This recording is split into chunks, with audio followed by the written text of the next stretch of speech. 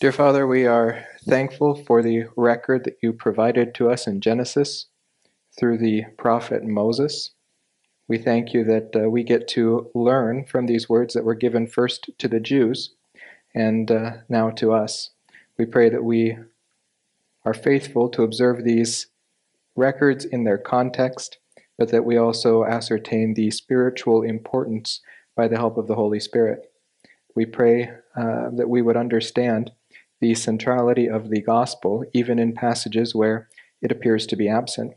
We pray that we always keep that forefront in our minds so that we not fall into the errors such as they fell into at Babel. We pray these things in the name of your Son, Jesus Christ. Amen. All right, you may be seated. And we are in our last chapter that we're going to tackle in Genesis until next year. We are in Genesis chapter 11, and we're asking the question, who can save us?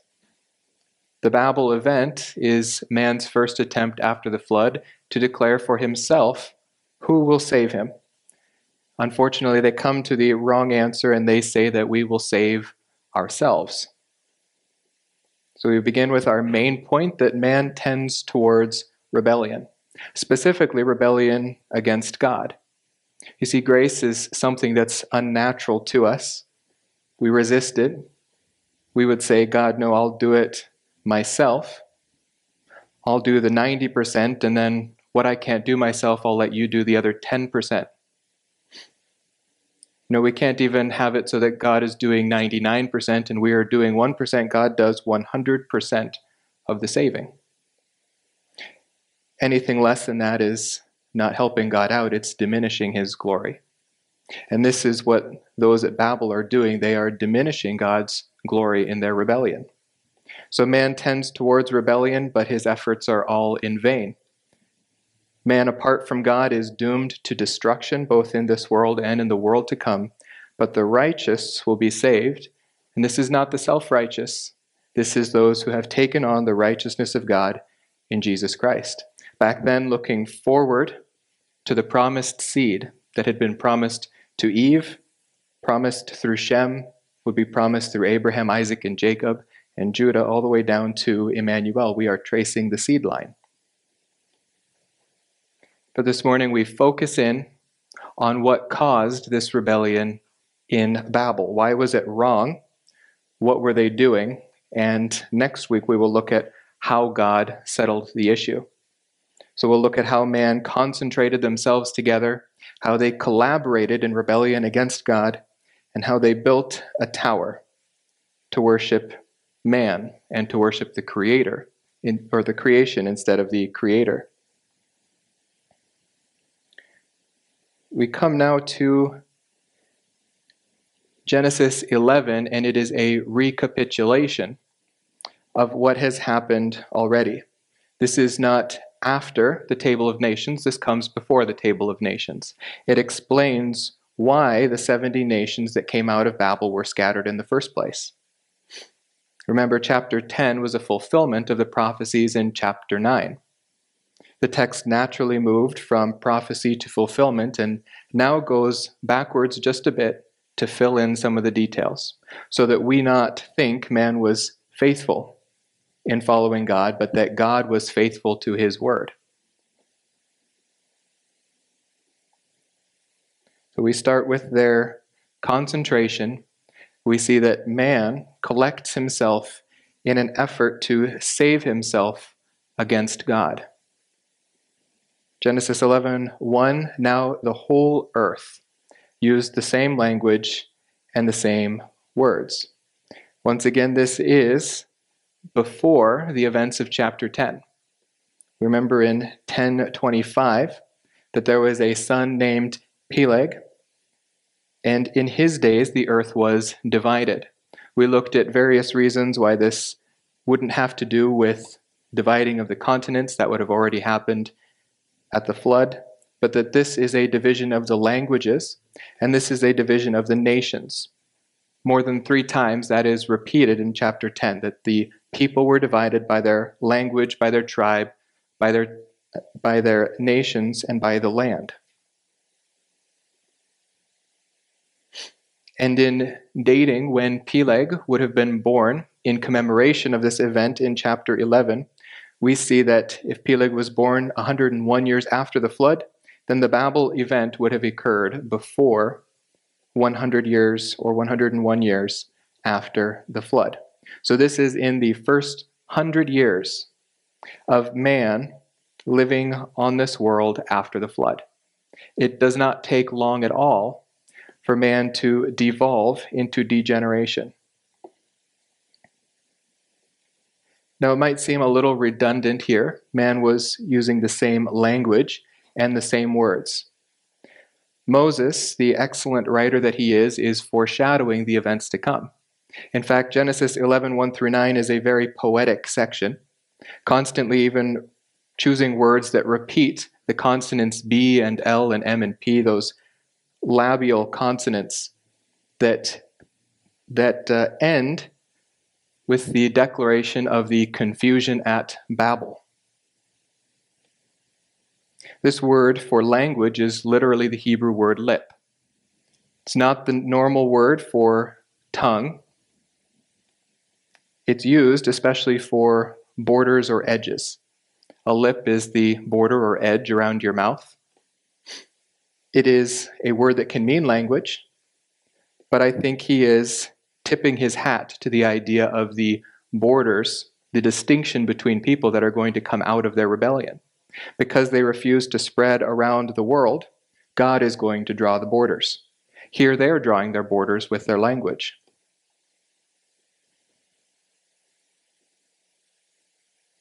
This word for words, devarim, isn't so much the word for vocabulary, though it has the sense of vocabulary words. They're using the same vocabulary. They're using the same language and grammatical scheme. But this word for devarim has a much wider lexical field. It can mean agreement on one thing. It's not just linguistic commonality, but it is the commonality of activity and pursuit. They were of the same borders, and they were of the same matter and the same affair.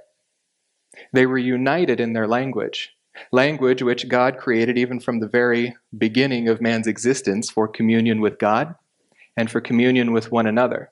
Animals do not have the faculty of language. This is not a creation matter. This is a creator matter. Language belongs to the Creator. We are created in the image of God, and we are given that part of his image, the ability to communicate first with him and then with one another.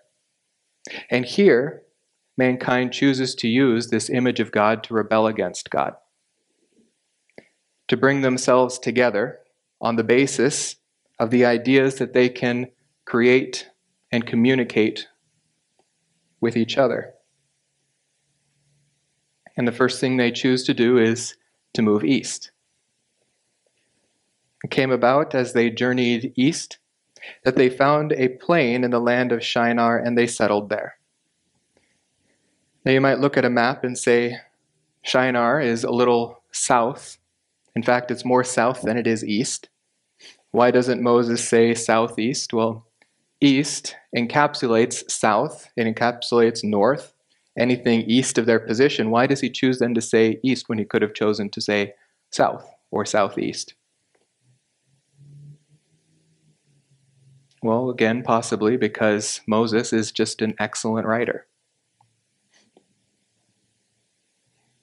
Using east would remind the Jews of what they had just read about what had occurred east. There's probably two sides to this, both what the people going to Babel thought and then how God would interpret it. In Genesis 2:8, the Lord God planted a garden toward the east in Eden. And there he placed man whom he had formed. When God created a paradise, when he created a place for man to rule over this earth, he put it in the east, and then he put man in it. After the flood, we saw that man was already moving towards rebellion. We saw this in the episode with Ham and Noah. And here, man goes east to establish for himself a Garden of Eden. He moves east to establish for himself a throne over this world. And we see that he is longing for the world that once was, the world that was destroyed. He begins to name everything around him for the world that God destroyed. We'll remember that in the Garden of Eden, there were 4 rivers. One was the Tigris and one was the Euphrates. And these flowed east of Assyria. These are the names also of the locations where Nimrod settled. Not because they are the same places, the world that once was destroyed by the flood. Peter tells us as much. In fact, all of these rivers branched out of one singular river that came out of the center of Eden, which also gives us a hint that Eden was probably a mountain. No, these are not the rivers from Eden, but man is recreating for himself a paradise, and he is leaving God out of it. These rivers flowed out of Eden, they divided and became 4 rivers. This is not the topography of Mesopotamia. We also remember that Canaan's children are named after some of the lands. The name of the first river was Pishon. It flows around the whole land of Havilah. Havilah was the name of one of Canaan's sons. And there was gold. The gold of the land was good, and the bdellium and the onyx stone were there too. Worldly riches. But also, when God drove man out of the Eden, he didn't drive him out west, he drove him out east. God drove the man out east of the Garden of Eden. He stationed the cherubim and the flaming sword, which turned every direction to guard the way of the tree of life. In seeking to create a paradise for themselves, they instead became more like Cain. Cain went out from the presence of the Lord. He settled in the land of Nod, which is, I think, not the best translation. It's the land of wandering. Nod is the Hebrew word for wandering. He settled in the land of Nod, east of Eden. Cain had relations with his wife, and she conceived and gave birth to Enoch, and Cain built a city. And he called the name of the city Enoch after the name of his son. We'll see as Moses goes along that he's constantly relating this back not to God's creation of Eden, but that may have been the intentions of those from Babel, but he relates it back instead to the rebellion of Cain. Just like Cain, these men chose their way instead of God's way. And eventually they became wanderers instead of settled. Now they moved into what's called an alluvial plain. After the flood, this would have made up, or there would have been many alluvial plains that came from water runoff coming off of mountains, filling valleys with silt and all sorts of very nutritious ground, as well as filling it with all sorts of gold and other gems. They found a plain that was the land of Shinar and settled there. Now, the word for plain is distinct in Hebrew from the word for valley. Sometimes these are interchanged in the English language, even the English Bible. Sometimes it'll say the valley of Shinar. Plain is much better here because in Hebrew this has the sense of fertile soil. There are no mountains directly that would make this a valley. This is a plain of Shinar, and it is filled with alluvial soil, deposited there directly from the flood. Here's a brief description of alluvial soil. Alluvial soils are the soils deposited by surface water, so they are found commonly among rivers, floodplains, and deltas, such as the Nile Delta. Alluvial soil is one of the most fertile soils for cultivation. Further, it removes nutrients and other sediments from the flowing water, thus improving the water quality downstream. Alluvial soils are considered the best for agriculture. They respond well to various irrigation systems, including well and tube well systems. They are good for various crops, including rice, wheat, sugarcane, tobacco, maize, oilseeds, vegetables, and fruits. Everything man needs. It is essentially a Garden of Eden. Well, this alluvial plain became the eastern wing of what we know as the Fertile Crescent, the cradle of civilization, the birthplace of humanity. Only those who gave them these titles forgot that there was a flood that was, or that men came from all over the world before the flood. But here in the recreated earth, this was the cradle of civilization. This is where civilization began once again in these alluvial plains, where man could create for himself some sort of utopia. The lands of Egypt, the lands of Canaan, the lands of Mesopotamia, where Ham's children first settled.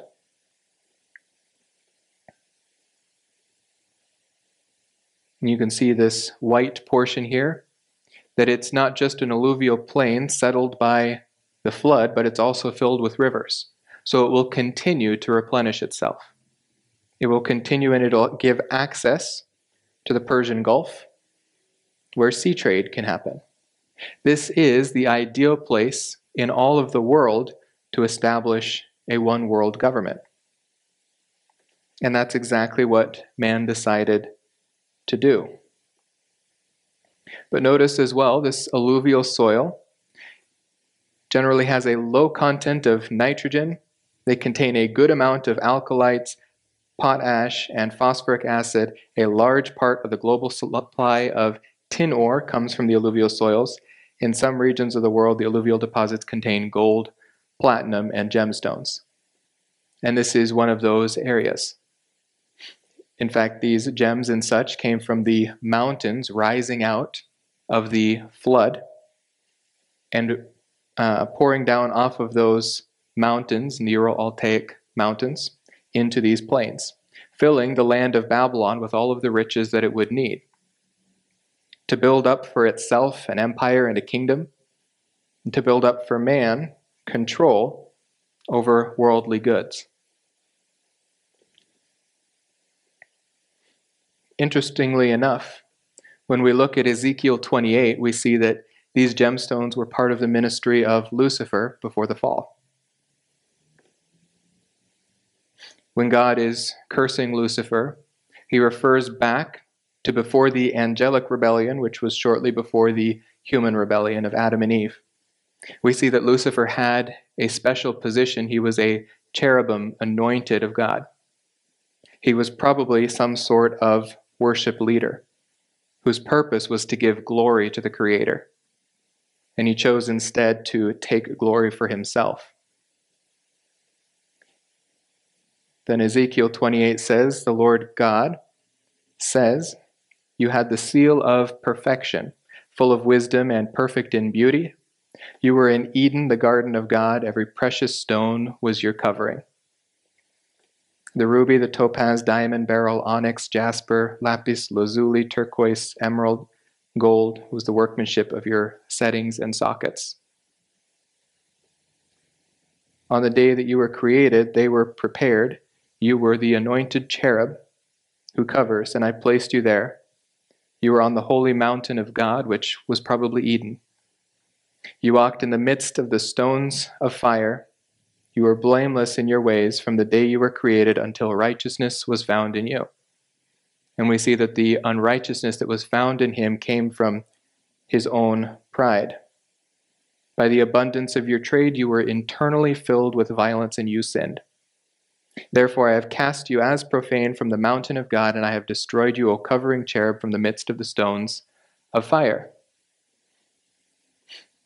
Eden was not just a vegetable garden, it was also a mineral garden. All of the glory of God could be seen in his creation just from Eden. All of his creation was concentrated there. The very best that the world had to offer, God put around the throne of man.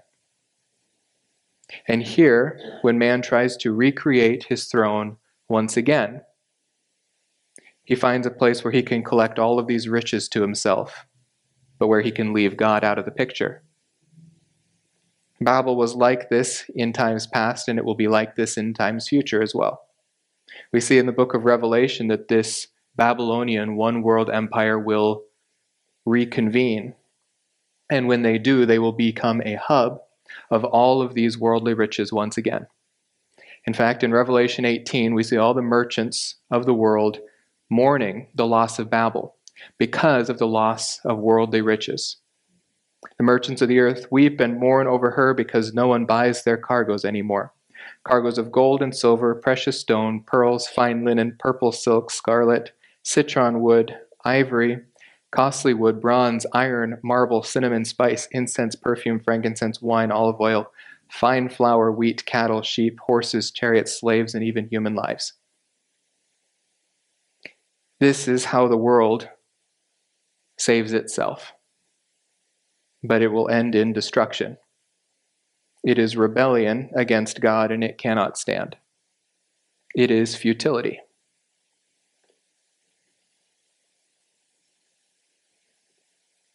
Well, man decides to organize himself. And once again, we see that he is abusing that portion of God's creation which was given for fellowship. That portion of creation being his language. Man organizes himself by means of being understood, one with another.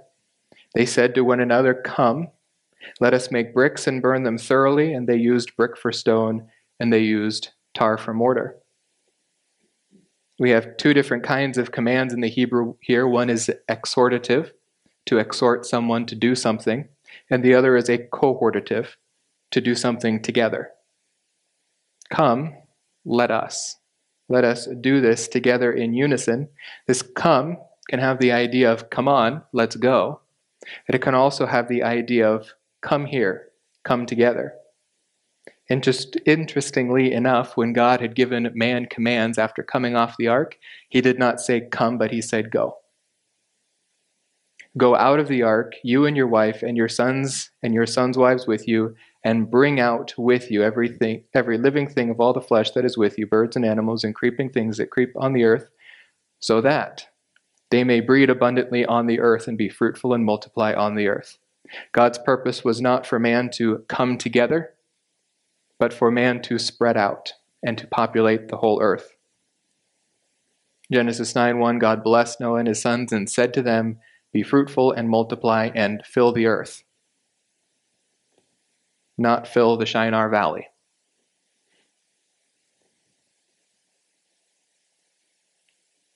Now they also say, "Let us make bricks, burn them thoroughly." Up until this point, this phrase, "let us," which expresses someone's will and someone's intention, has been reserved for God and God alone. In Genesis 1:26, God says, "Let us make man in our image." The Creator deciding to create. The Creator deciding how to use the material that he has created. Let us make man in our image according to our likeness, and let them rule over the fish and the sea and over the birds and sky and over the cattle and every living thing and over every creeping thing that creeps on the earth. God's intention was for man to rule on his behalf, not apart from him. Man's intention is to rule apart from God. Once again, the kingdoms of this world will say, "Let us." Psalm 2:1-3, "Why are the nations in an uproar, and the peoples devising a vain thing?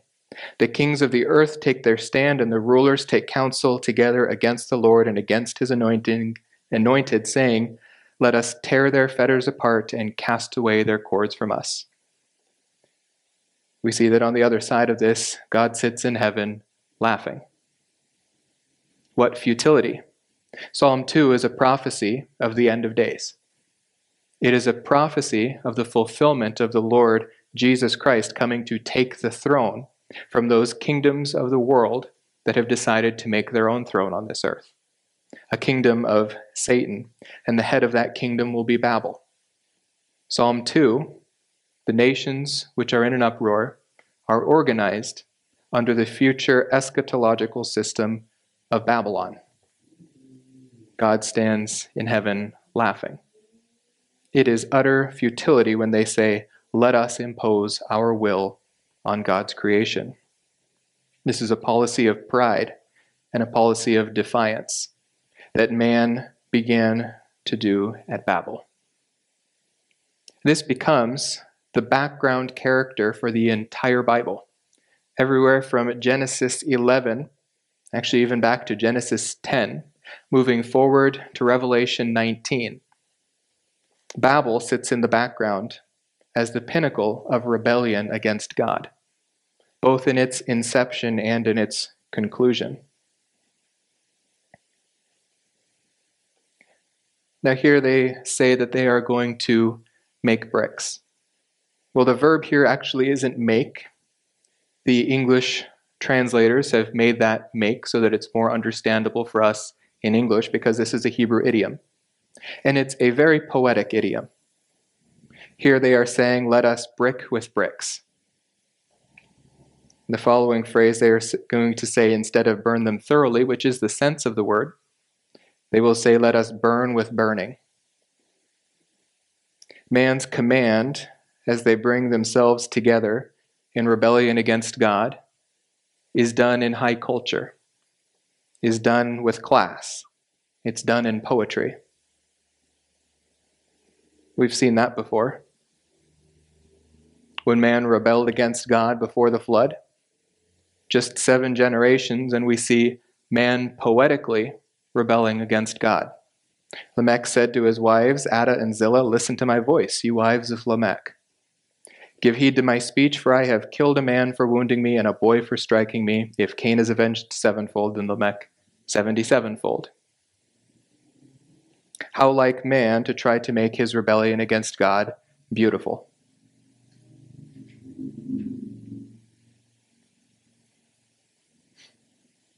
Now there's something that's easily missed here in the text.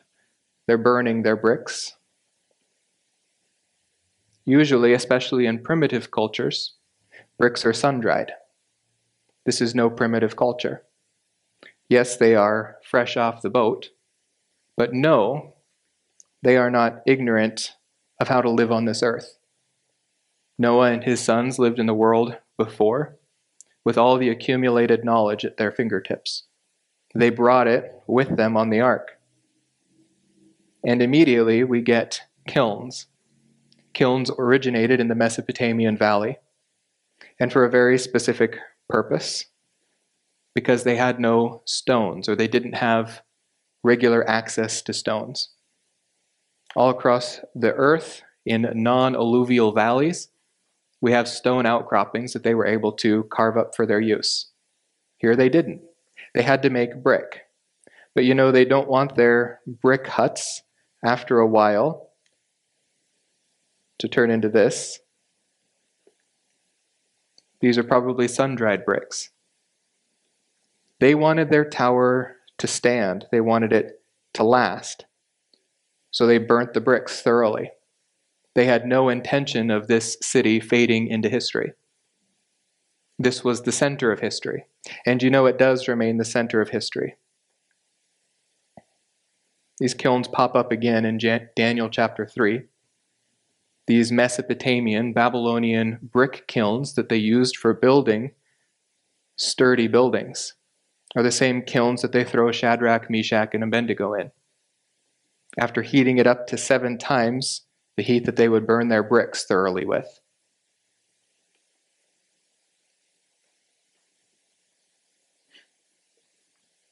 This being the center of the world system, it's no wonder that we see this technology being taken to other parts of the world, especially after Babel is divided.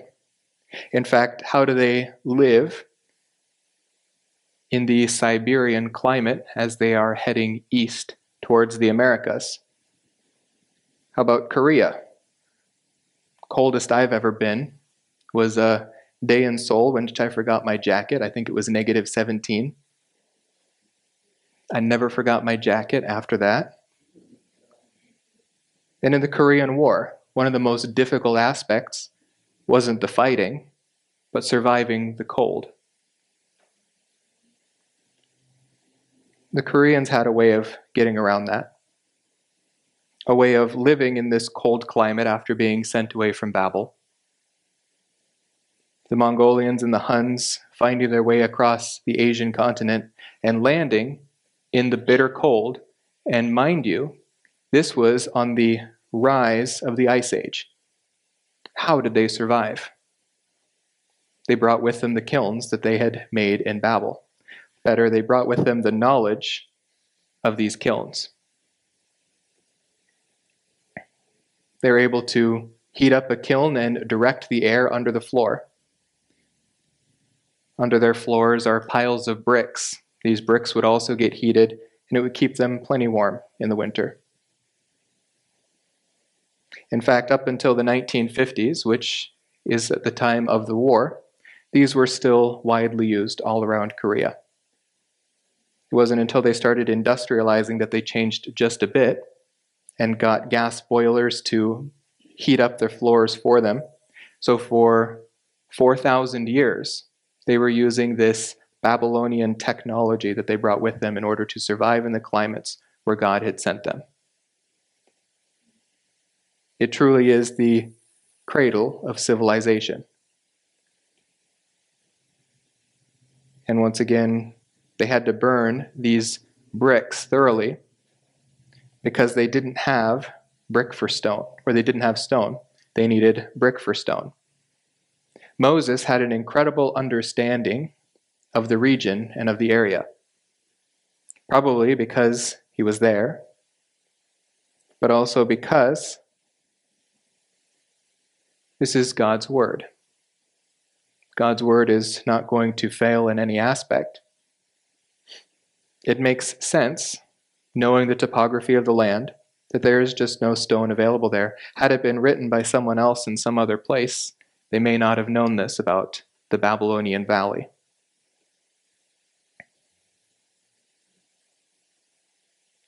Other places in the world, stone cutting was frequent. They had the capabilities, they had the technology. They weren't burning bricks because they hadn't figured out how to use stones. These people who left out of Babel and they headed across the Pacific and the Atlantic, the Indian Seas, landed in Rapa Nui, and built the Moai. This probably wasn't very long after Babel. They had an advanced civilization and an advanced culture, and they knew how to do these things. There just wasn't stone available in the valley. Move over just a couple hundred kilometers or miles, and you land in Egypt, where there is plenty of stone outcroppings.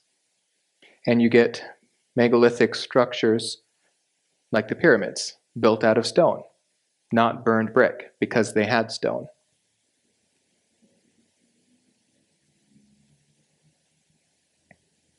But in this we also see man's obstinance. He's using what is available to him.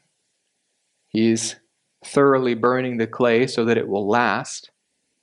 But notice, despite all the clay they have, they don't use clay to bind their bricks together.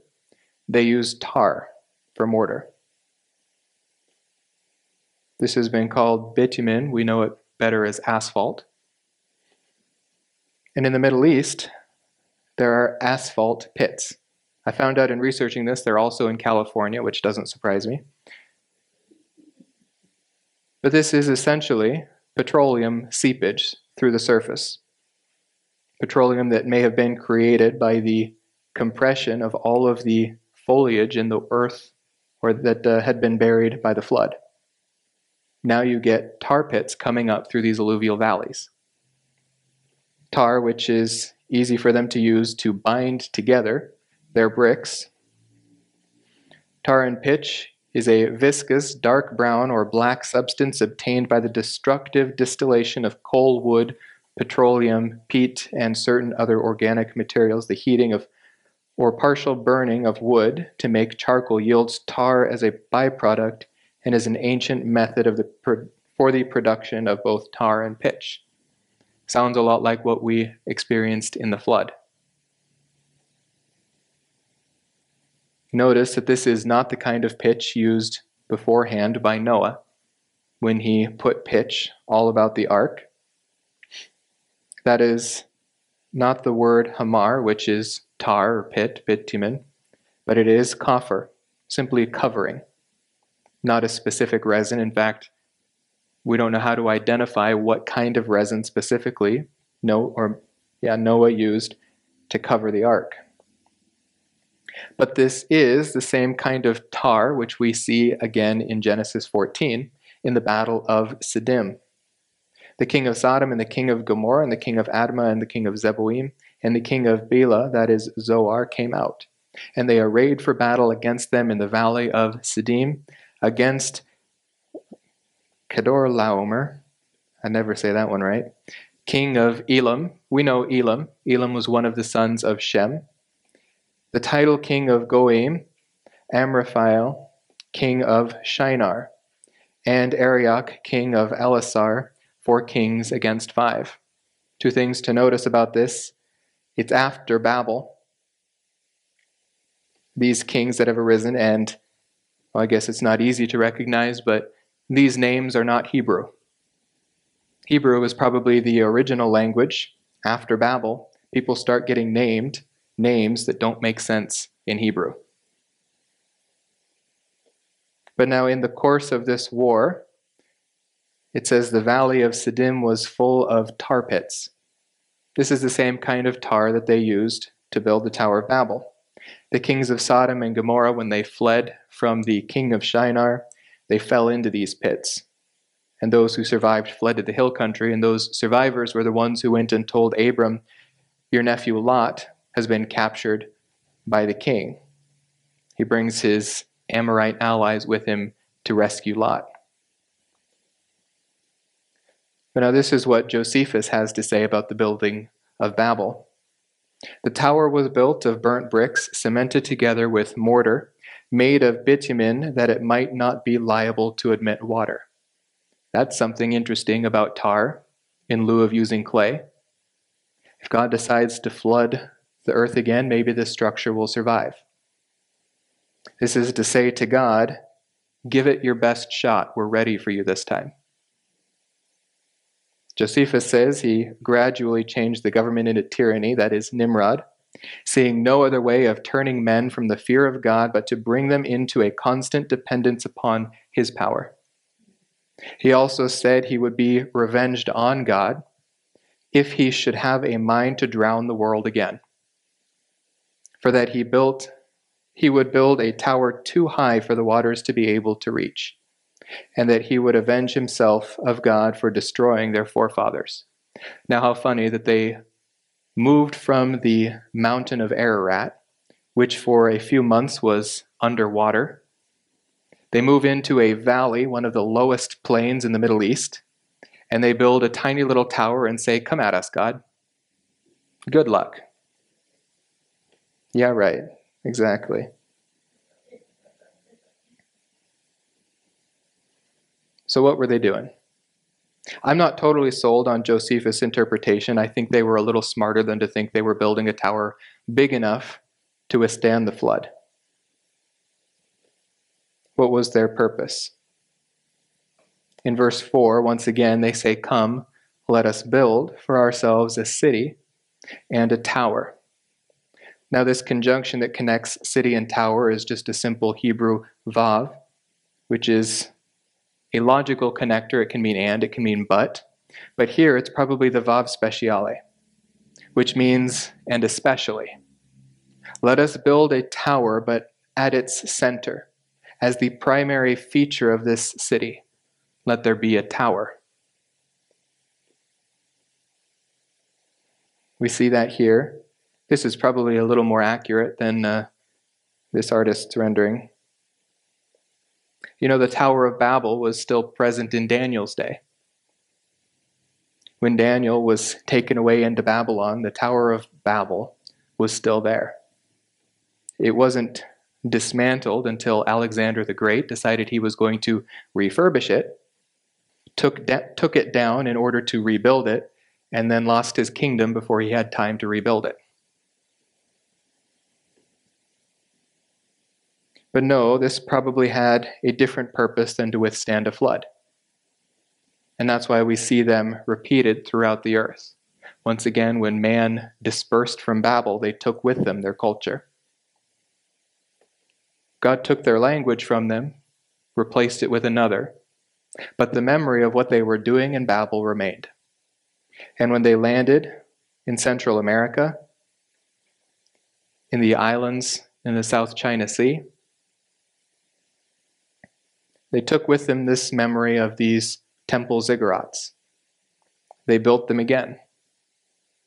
And I think Nimrod knew just what he was doing as well when he built a temple in the center of his city. It wasn't long before this that Noah had built an altar to God. As soon as they got off the ark, Noah built an altar to the Lord and took of every clean animal and every clean bird and offered burnt offerings on the altar. The Lord smelled the soothing aroma, and the Lord said to himself, I will never again curse the ground on account of man. For the intent of man's heart is evil from his youth, and I will never again destroy every living thing as I have done.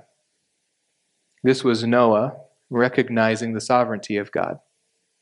What better way to attack the sovereignty of God than to take an institution he has created and to corrupt it, to pervert it? Their purpose wasn't to worship God with this altar, but it was so that its top would reach into heaven. This is probably where Josephus gets the idea of building a tower tall enough to withstand the flood, especially since it was made to be a waterproof tower. But this probably has a spiritual sense. Once again, with something taken from Babel and spread to every culture in the world. It's known some places as shamanism, others as simply astrology. Babylon is the center of world astrology as well. The Babylonian zodiac was the first one where they begin to worship the creation instead of the creator. The Babylonian wise men were known as astrologers, stargazers. Their occupation kept them looking in the skies, and this availed to them the ability to know when the Messiah was coming. In Daniel 2:48, we see that Daniel was made the chief of the wise men in Babylon. These wise men were the Babylonian astrologers. And in Matthew 2, after Jesus was born in Bethlehem of Judea in the days of Herod the king, Magi from the east arrived in Jerusalem. Why did these Babylonian wise men arrive in Jerusalem? Not because their astrology told them that the Messiah was born, but because a prophecy from God, handed down through the prophet Daniel, was fulfilled. And because of their occupation, they were looking in the stars, and God placed a sign near the stars so that they would be looking in that direction already. They would notice something was different. Daniel's prophecy, he says, so you are to know and discern that from the issuing of a decree to restore and rebuild Jerusalem until Messiah the Prince, there will be 7 weeks and 72 or 62 weeks. It will be built again with a plaza and a moat, and even in times of distress. The beginning of chapter 9, we see that these weeks are actually sets of 7 years. These wise men from Babylon, when they saw the fulfillment of this prophecy, moved east to see what exactly, or to see the king that was born in Jerusalem. And how did they know this sign? Because yet another prophet had prophesied this. This one is Balaam, the prophet of Pethor and Paddan Aram in the Mesopotamian valley. When Israel came out of Egypt, so the generation of Israel that's receiving the book of Genesis, that's receiving this information about Babylon, Balaam prophesies, I see him, but not now. I behold him, but not near. A star shall come forth from Jacob. A scepter shall rise from Israel, and shall and shall crush through the forehead of Moab and tear down all the sons of Sheth. They wanted to see this king. They wanted to see this king who is portrayed as a world conqueror. But now when they left Babylon, back at the dispersion of Babel, they took with them all this astrology. If you've ever eaten at a Chinese restaurant, you probably know what your Chinese zodiac sign is. But the Chinese and the Babylonians are not the only ones to have a zodiac. The Africans have a zodiac. The Mayans took with them the zodiac. Interestingly, just like the Babylonians and the Chinese, the center of their zodiac is a serpent or a dragon. In Peru, they have these Nazca lines, which correlate with the stars and aid in the worship of creation. The First Nations in America and Canada worship creation. The Druids and the Celtics worship creation. In fact, Stonehenge was probably built for the similar purpose as the temple at Babylon. The Egyptians as well built their altars for the purpose of watching the stars, for the purpose of worshiping the creation. Israel, which is being pulled out of Egypt, is told not to participate in this culture that had spread around the world, originating in Babel. Deuteronomy 18:10, "There shall not be found among you anyone who makes his son or his daughter pass through the fire, one who uses divination, one who practices witchcraft, or one who interprets omens, or a sorcerer, or one who casts a spell, or a medium, or a spiritist, or one who calls up the dead." Israel was supposed to be distinct.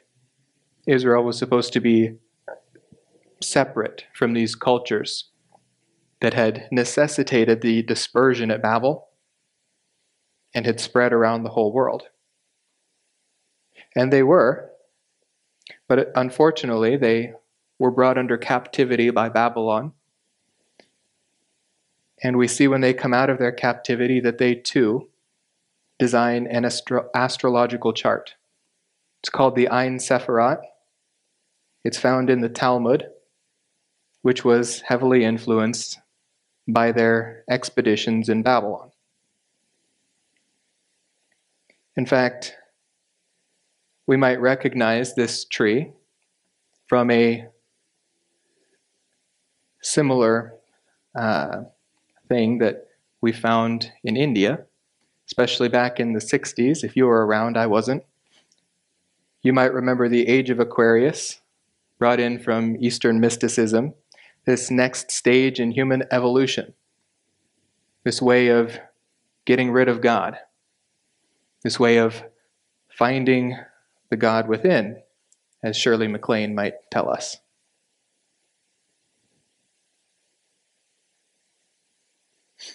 You see, this isn't different from what we experience today in our culture.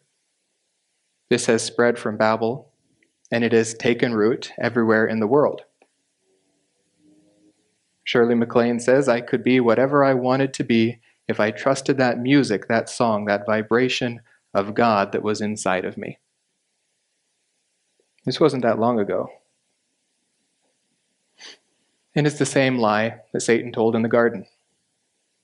The serpent said to the woman, "You surely will not die, for God knows that in the day you eat of it, your eyes will be opened, and you will be like God, knowing good and evil." The same deception that caused the first fall of man takes root in the New World, just 100 years after the flood, where God wiped it clean. And rather than using the stars as God had intended them to represent his glory, as Psalm 19 says, "The heavens are telling of the glory of God, their expanse is declaring the works of his hands." When they look up at the stars, they should see their Creator. not a creation in order to worship, but Romans 1:20 tells us, since the creation of the world, his invisible attributes, his eternal power and divine nature have been clearly seen, being understood through what has been made, so that they were without excuse. They make as a central feature of their religion, their humanist religion, they make one of God's greatest glories, but instead of giving him glory for it, they worship that creation. Genesis 1:14, God said, "Let there be lights in the expanse and the heavens to separate the day from the night, and let them be for signs and for seasons and for days and for years. And let them be for lights in the expanse of the heavens to give light on the earth." And it was so. Nowhere here does God give these for the purpose of worshiping. God made the two great lights, the greater light to govern the day, the lesser light to govern the night. He made the stars also. If you remember way back to last October, this Hebrew word Isha is not the Hebrew word bara. Bara means to create out of nothing. Isha means to use what has been created to form something new. God uses what he created, space-time and matter, on the first day to create these stars. And once again, up until the point of Genesis 11, this verb is reserved solely for God. God alone uses his creation to create. The only time a man is the subject of this is when God tells Noah how to make the ark. But this is still being made in God's will. Here is the first time in Genesis 11:4 where we are going to see man decides how he is going to use God's creation.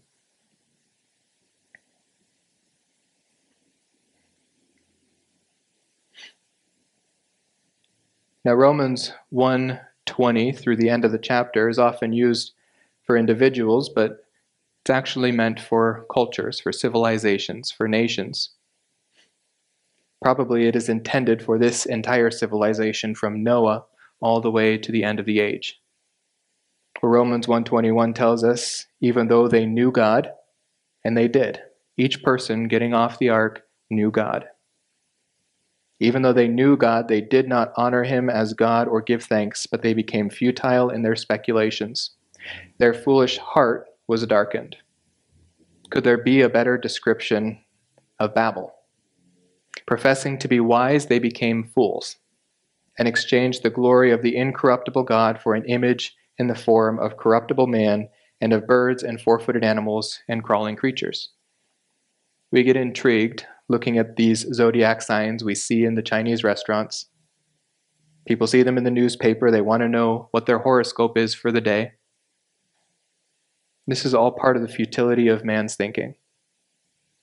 This is part of the rebellion at Babylon. It still continues today. And so, seeking to make a name for themselves, to build a tower that reaches up as high as heaven, they succeeded. But it wasn't the tower they thought they would build. Revelation 18:5, at the destruction of Babel, the destruction of Babylon, God tells the prophet John, Babylon's sins have piled up as high as heaven, and God has remembered her iniquities. Babylon will be destroyed, and all in the effort to make a name for themselves. Let us make for ourselves a name, otherwise we will be scattered abroad over the face of the whole earth. As a terrible climax to all of their statements, all of their ungodly statements, they say, let us play creator. Not only will we worship the creation, but we will put ourselves in the place of God. We will decide how creation is used. We will not listen to him. We will make for ourselves a name. Now, the Hebrew word for name is Shem. Shem was one of the sons of Noah, but this is not the proper name, Shem. In fact, name isn't just a simple identifier in Hebrew. It is intimately tied with reputation. It can equally be translated standing, reputation, fame, even the memory of someone. Whoops, this is the wrong heading. Back in Genesis 6:4, it was used for those men of renown who were opposed to God. The Nephilim were on the earth in those days and also afterward, when the sons of God came into the daughters of men and they bore children to them. Those were the mighty men who were of old, men of renown. Babel was an attempt to recreate the rebellion against God before the flood. They wanted the world that God destroyed, and they were going to make it for themselves. And they did get a name. They got a name of renown. Revelation 17:5 tells us that name, and it tells us that it's a mystery. That until this point, when it was revealed by John, the extent of Babylon's influence wasn't fully understood, but now it is. God has revealed that Babylon is that great city. She is the mother of all harlots and of the abominations of the earth. She is the originator, the progenitor of all rebellion that has taken place on this earth since the flood. Babylon is the root source. Babylon is the city opposed to God. Babylon is the world system that seeks to put a different ruler besides Jesus Christ on the throne of this earth. And it will culminate with the Antichrist, the false Messiah, who will seek to take control of this earth, not to ascribe glory to God, but to ascribe glory to Satan, who energizes him. And this is the battle of the ages that finds its climax in the book of Revelation. It begins in Genesis.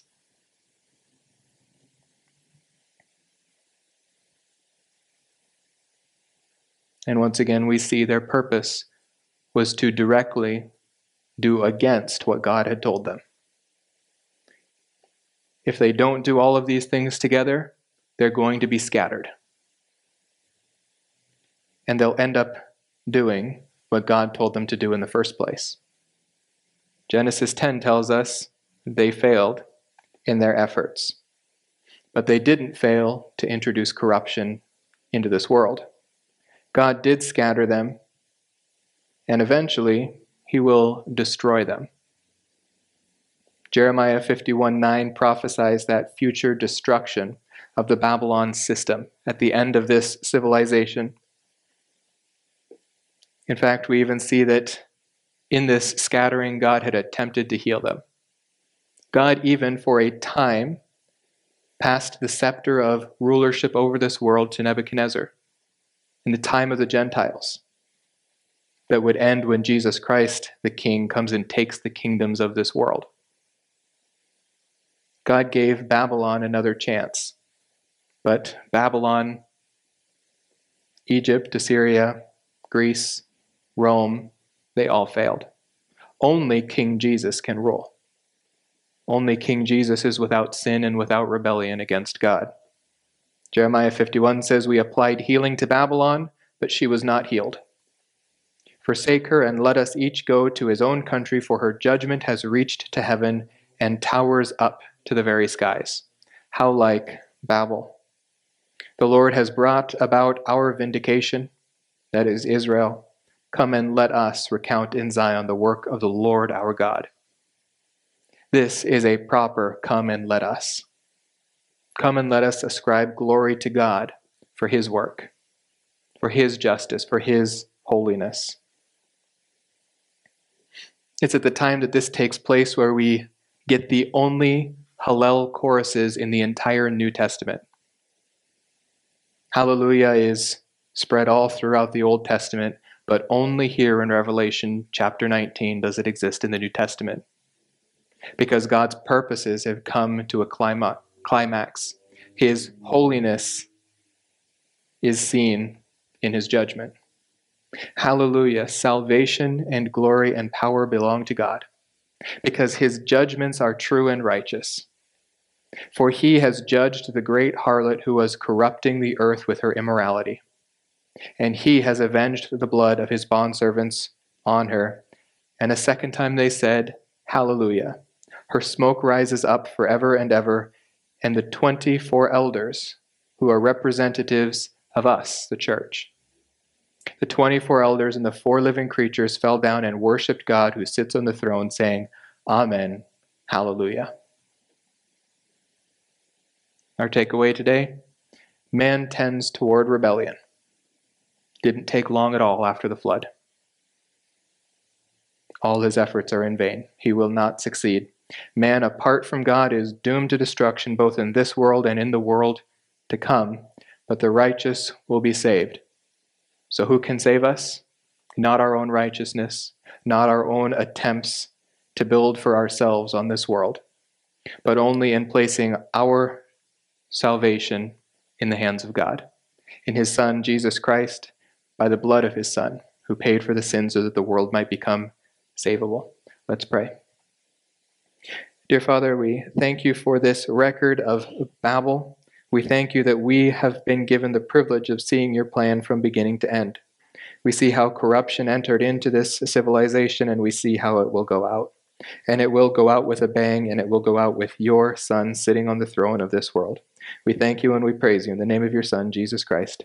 Amen.